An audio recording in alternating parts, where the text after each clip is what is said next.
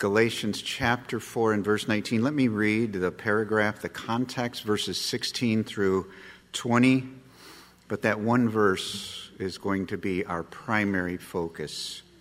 The Apostle Paul, writing to the churches in the area of Galatia, writes this. He says, "Have I then become your enemy by telling you the truth? They make much of you, but for no good purpose. They want to shut you out, that you may make much of them. It is always good to be made much of for a good purpose, and not only when I am present with you, my little children, for whom I am again in the anguish of childbirth until Christ is formed in you. I wish I could be present with you now and change my tone, for I am perplexed about you." I'm just going to have you hold on to that for a little bit, and we'll come back to it later in the message. Even as Pastor Chad mentioned in his prayer,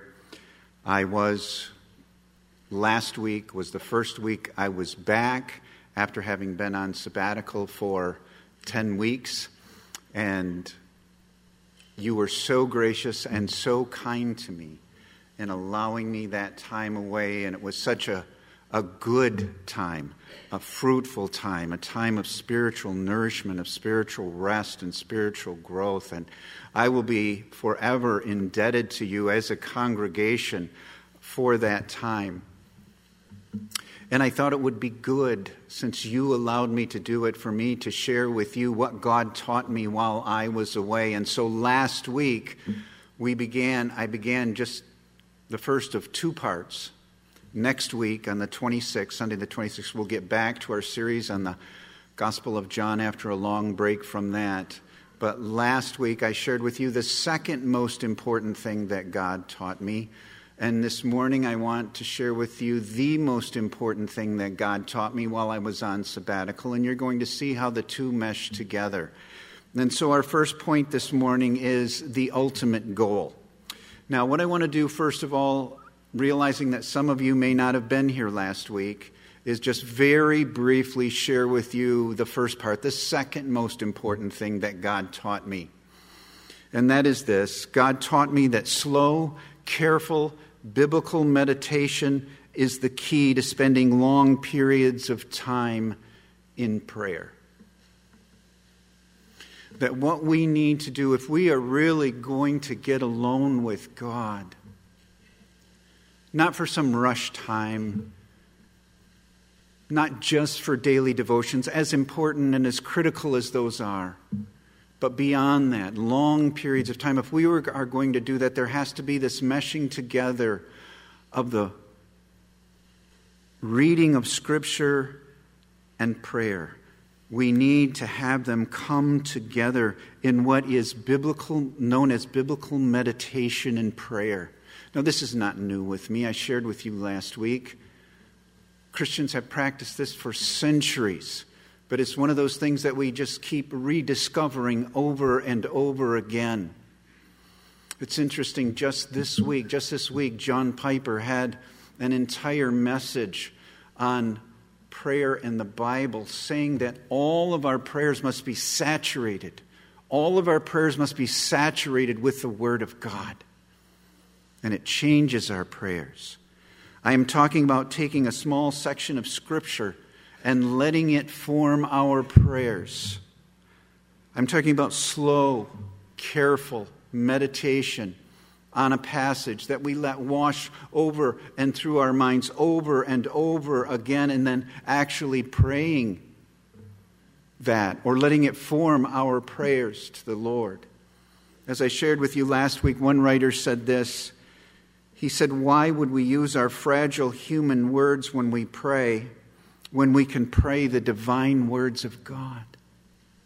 When we can pray God's very words unto Him." I shared with you from Tim Keller's book on prayer that he said in the 1600s, the Puritans literally prayed the Psalms verbatim. Sometimes they would pray a psalm or a section of a psalm and turn it into a prayer. Other times their prayer would be the psalm. They would just actually read the psalm or a portion of the psalm unto the Lord. I shared with you that the New Testament is filled with the prayers of the Apostle Paul.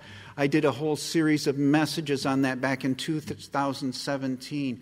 We can take Paul's prayers and make them our very own. They are filled with wonderful, God-exalting, Christ-honoring thoughts.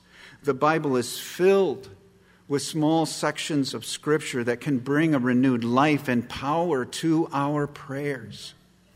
So that's the second most important thing that God taught me. Now I want to share with you the most important thing, the most important truth that God taught me while I was on sabbatical, and it is this. The ultimate goal of the Christian life is to become just like Christ in everything we think, say, and do. Now you may be thinking, oh, Pastor Tim, that's not so enlightening. We know that. We know we're supposed to become like Jesus.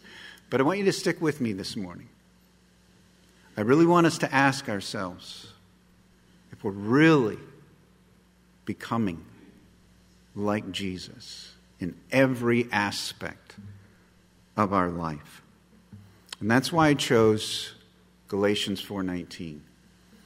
Paul is frustrated with the Galatians. The Judaizers, those who are legalistic, have infiltrated them. They have said salvation is not just faith in Christ, but it's also keeping man-made traditions and laws, and that's true for growth as well. And Paul is like, how did you get so far from what I taught you? In verses 9 and 10 of chapter 4, he says, but now that you have come to know God, or rather be known by God, how can you turn back again to the weak and worthless elementary principles of the world whose slave you want to be once more? You observe days and months and seasons and years. I am afraid I may have labored over you in vain. Why? When I have taught you about the grace of God, when I have taught you that Christ is everything, why are you now going back to man-made traditions and rules and legalistic rituals? You're observing days and months and seasons and years. He said, I fear for you. I fear for you. And these Judaizers wanted to make much of themselves. And so in chapter 4 and verse 19, he just kind of pauses and says, my children, my little children, for whom I am again in the anguish of childbirth until Christ is formed in you. I'm like a woman in labor, experiencing labor pains over you until Christ is formed in you. One writer said this. He said, Paul is not pleading with them as a lawyer with a jury. Rather, he's pleading with them as a parent with a wayward child. It is nurturing, it is kind, it is gentle, and yet he pleads with them. In the Baker New Testament commentary on the book of Galatians has a wonderful explanation. It says that Paul here is talking about being like Christ in the very depths of your being. That your aspirations, your thoughts, your motives, your dreams, everything, your goal is to be like Christ. It should affect every common word you speak. That's what it said in the commentary. Every common word you speak should be like Christ. Even the tone of your voice should be like Christ. Every one of your thoughts. John MacArthur, in his commentary on Galatians, says that Paul is not talking here about outward conformity to Jesus, but rather inward Christ-like character qualities. And that's really what this is talking about. That we are to grow in Christ-like character qualities.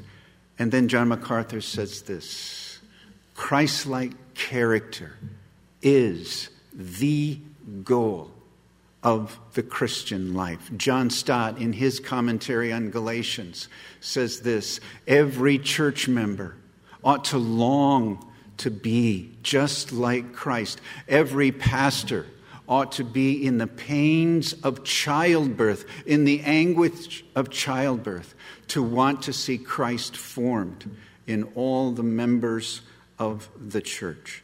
Now, here's what I want you to understand this morning. I'm not talking about, or I want to say I'm talking about more than just walking in the footsteps of Jesus. I'm talking about more than just asking yourself, what would Jesus do? It's much more than that. This is a passion on your part, on my part, to let God change the very essence of who you are, to be like Jesus. It is allowing God to change, as John MacArthur said, the very deepest parts of your person. This is a teaching throughout the New Testament. In Romans chapter 8 and verse 29, the Apostle Paul says, "For those God foreknew, he also predestined to be conformed to the likeness of his Son, that he might be the firstborn among many brothers." You have been predestined. You have been called by God to be conformed to the likeness of Christ. In Colossians chapter 1, verses 27 through 29, this is a passage I spent a lot of time on back in 2015 when I did a series on what is a disciple of Jesus. Pastor Chad referred to this passage in one of his later sermons this summer on discipleship. Colossians 1, 27 through 29, to them, to the saints. He is writing about the saints, us. To us, God has chosen to make known among the Gentiles the glorious riches of this mystery, which is Christ in you, the hope of glory. We proclaim him, admonishing and teaching everyone with all wisdom, so that we may present everyone perfect in Christ. To this end I labor, struggling with all his energy, which so powerfully works in me. There is a great mystery, not a mystery that can't be known. The word mystery in the New Testament, if you recall, is used to take something that was once veiled but has now been revealed. And what has been revealed to New Testament believers is that their salvation, our salvation, is Christ in you. It is union with Christ. That is what salvation is. It is the hope of our glory. We live for Christ's glory. One day we will dwell in his glory. And so Paul says, I proclaim, I admonish, I teach everyone with this goal: to present all of you perfect in Christ. Could be translated mature in Christ. But it means to be like Christ. In the very essence of your being, to be like Jesus. And he says, to this end, I labor. My favorite passage on this subject is actually 2 Corinthians 3:18. Again, Paul writing says, and we who with unveiled faces all reflect the Lord's glory. We are being transformed into his likeness with ever increasing glory, which comes from the Lord who is the Spirit. It says, with unveiled faces, all reflecting the Lord's glory. It can be translated, beholding the Lord's glory, just like we just sang. Behold our God. That's what this passage is about. Behold Christ. And when you do, you will be transformed into his likeness with ever increasing glory. You see, when we come alone before the Lord, and we behold our God, he changes us.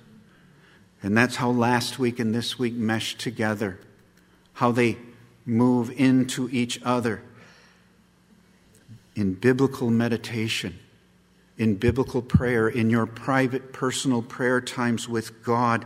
This is the place where all true change begins. Let me say this again. in biblical meditation and biblical prayer, this is where all true change begins. It's not the only place you change. We change in our sufferings. We change in our trials. We are changed in our testings. We are changed in our faithfulness. But all change must begin in that intimate, alone time with God. Because you see, it's there. It is there where God exposes our secret sins and those sinful traits that we've held on to for years.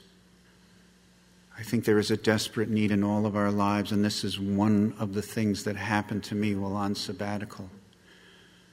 And I will warn you, one of the dangerous times or things that will happen when you take times of sabbatical is God will reveal your sins. Maybe sins you've held on to and excused and rationalized for years. Oh, how we need that. But not only is it a time of confession and repentance, but our times of prayer. This is where we stand in awe of God.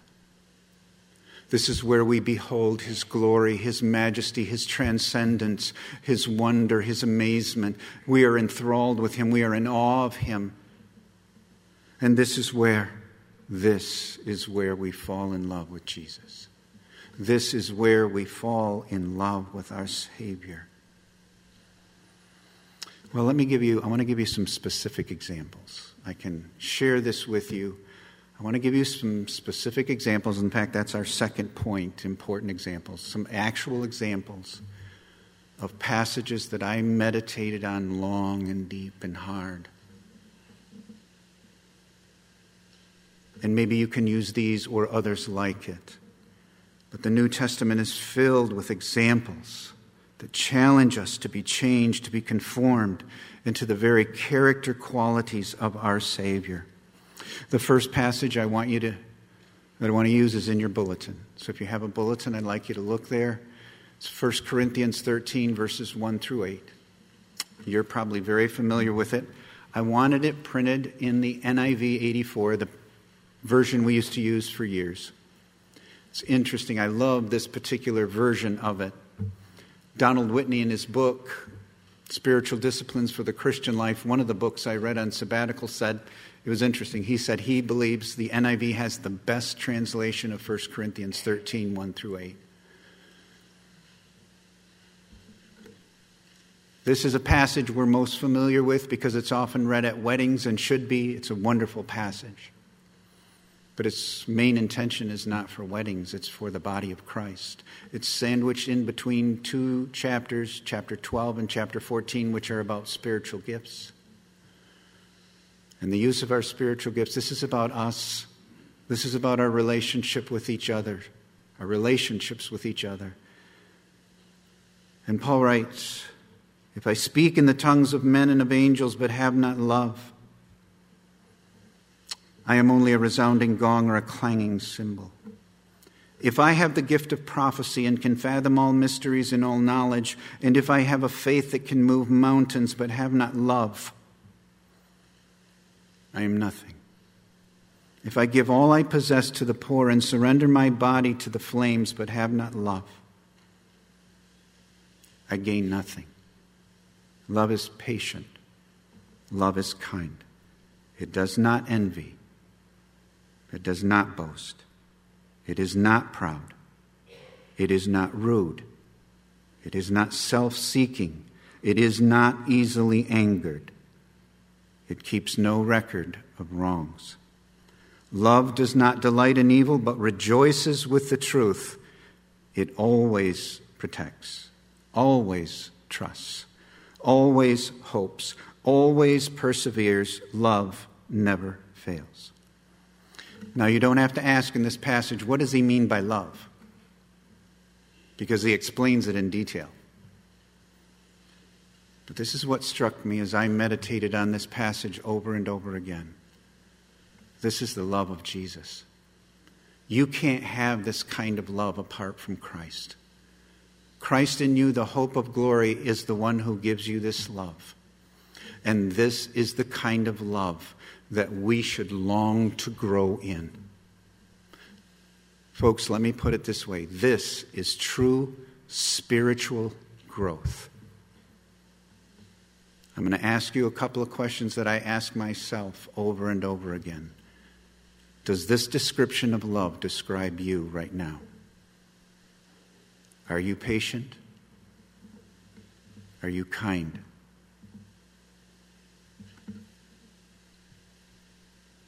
Do you boast? Are you proud? Are you rude? Are you easily angered? Do you keep a record of wrongs done against you? Do you always protect, always trust, always hope, always persevere? Let me ask you a second question, and this one's tougher. Do the people who know you best, would they say this characterizes you? Would they say that you're growing in these qualities? This is Christ-likeness. Verses 2 and 3 ought to pierce us to the core of who we are. When you read these over and over again, they absolutely floor you. Make you want to get down on your face before the Lord. If I have the gift of prophecy, and if I have the gift of prophecy and can fathom all mysteries and all knowledge, and if I have a faith that can move mountains, but have not love, I'm nothing. Folks, if I could fathom all mysteries and all knowledge, if right now I had a faith that could move mountains, I wouldn't just be speaking here, I'd be in demand all over the nation. People all over the world would want me to come and speak. Man, I could fathom all mysteries, all knowledge. Wouldn't you love to have a faith that can move a mountain? But he says this: you can have all of that and not be growing spiritually. If you have not love, you are nothing. Verse 3, if I give all I possess to the poor, what if I sold everything I had and just gave it to the poor? If I surrender my body to the flames, if I died for the faith, I died for Christianity, for my Christian faith. But if I'm not growing to be like Christ, if I'm not growing in this description of love, I gain nothing. Let's make this very personal, because we have to. If I lead 10 people to Christ this year, but have not love, if I'm not growing to be like Jesus, I gain nothing. If I memorize 50 Bible verses this year and have them down word perfect, but have not love, I'm not growing. I'm not growing spiritually. If I or any of you work 100 straight Tuesdays at Beacon of Hope, but have not love, if we are not growing in Christ-likeness, we gain nothing. If I'm the most faithful Awana worker this church has ever had, if I have a record of never missing a single church service for 5 years, but have not love, if I'm not growing to be like Christ, I'm nothing. I'm not growing at all. I'm not growing spiritually. It's everywhere. I'm going to read some verses here. They're not going to be on the screen. There was just too many of them. In fact, what I did on sabbaticals, I just started making a list of these. I'm just going to give you the tip of the list. It's everywhere. Galatians 5:22 and 23. But the fruit of the Spirit, true growth in the Holy Spirit is this: love, joy, peace, patience, kindness, goodness, faithfulness, gentleness, and self-control. Against such things there is no law. would the people who know you best say that you are patient and kind and gentle. The Beatitudes, Matthew 5, 3 through 10. Blessed are the poor in spirit. Blessed are those who mourn. Blessed are the meek. Blessed are those who hunger and thirst for righteousness. Blessed are the merciful. Blessed are the pure in heart. Blessed are the peacemakers. Blessed are those who are persecuted because of righteousness. Does that describe me? Does that describe you? Ephesians 4, verses 2 and 3.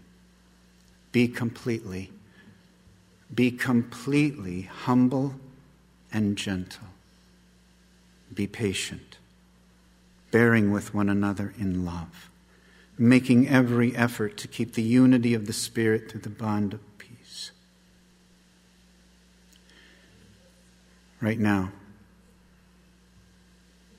not just in our church, but I just think all over, so many Christians are struggling.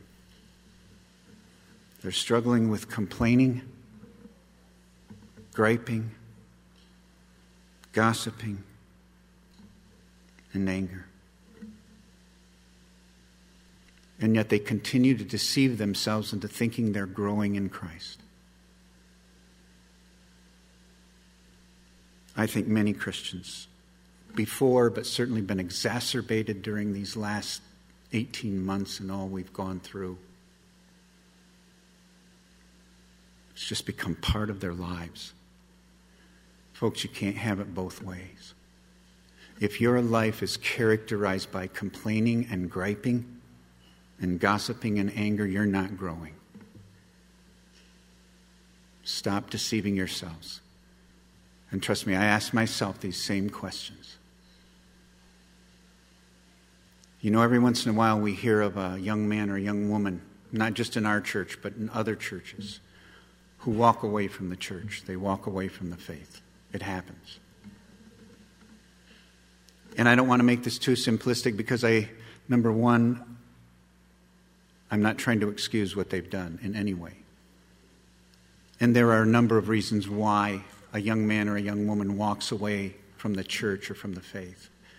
But one of the reasons I believe they do, one of the reasons I believe they do is because they don't see the adults in their congregation acting like Christ. They don't see the adults in their congregation practicing what they preach. Do you know what I believe young men and women long to see in a church? Adults forgiving one another. Adults who are completely humble and completely gentle and who bear with one another in love. 2 verses. Just chew on these. Just chew on them. Philippians 2:14. Do everything without complaining or arguing. Don't try to water it down. Do everything. Do everything. That's a command. Without complaining or arguing. James 1:26.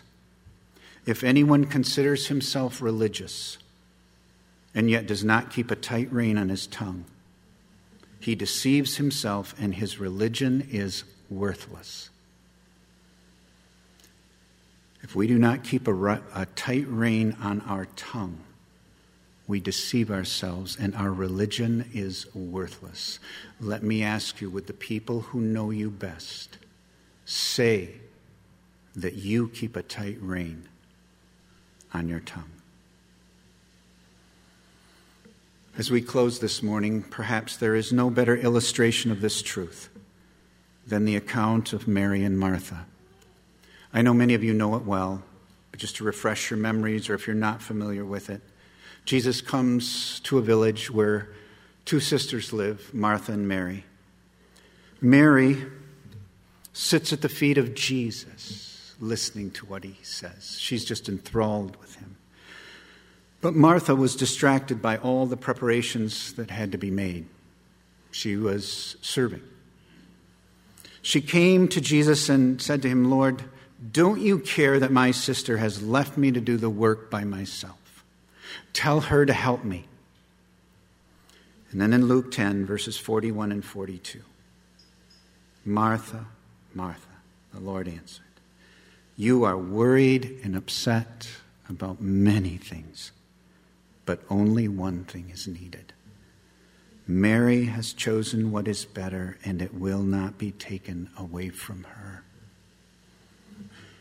Martha, to sit at my feet, to gaze into my face, to be enthralled with me and in love with me is more important than anything else. Mary has chosen what is better. Could be translated, Mary has chosen the best. And it will not, notice what he says, it will not be taken away from her. Folks, I want you to understand something. What Martha is doing is not wrong. Okay? But there's something more important. Serving is absolutely critical. You spent the summer listening to sermons by Pastor Chad, Pastor Dan, on discipleship and serving and getting involved.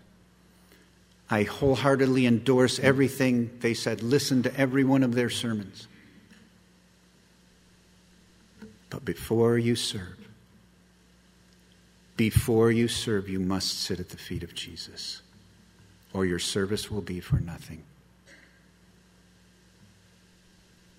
Mary has chosen the best, and it will not be taken away from her. This morning, we have a book for you, a free book, if you'd like it.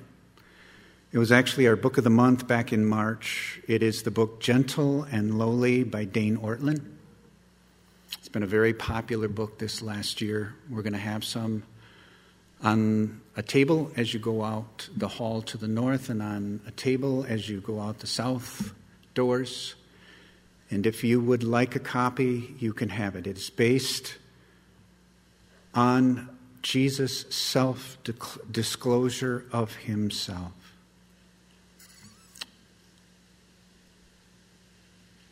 He described himself as gentle and lowly. Do you remember what he said? Matthew 11, verses 28 through 30, "Come to me. Come to me, all who labor and are heavy laden. I will give you rest. Take my yoke upon you and learn from me, for I am gentle and lowly in heart, and you will find rest for your souls. For my yoke is easy and my burden is light." He does a great job in this book of explaining when Jesus was able to describe himself. Jesus' most important self-disclosure was, "I am gentle and lowly." He is the one we pursue. He is the one we long to be like. We've just laid them on the tables, these books. We're not going to have the ushers pass them out. Maybe some of you already own this. But if you will commit to reading it, take a copy. It's yours for free. Crossway Publishing made this available to churches based on their sizes. We got like 200 and some copies of this for free. Church got it for free. And we'd love to give you a copy. Now, if you say, "Man, my plate's full, I don't think I'll read it," you don't have to take one. Don't feel guilty. It's okay. But if you will commit to reading this, we want you to take a copy as you leave today.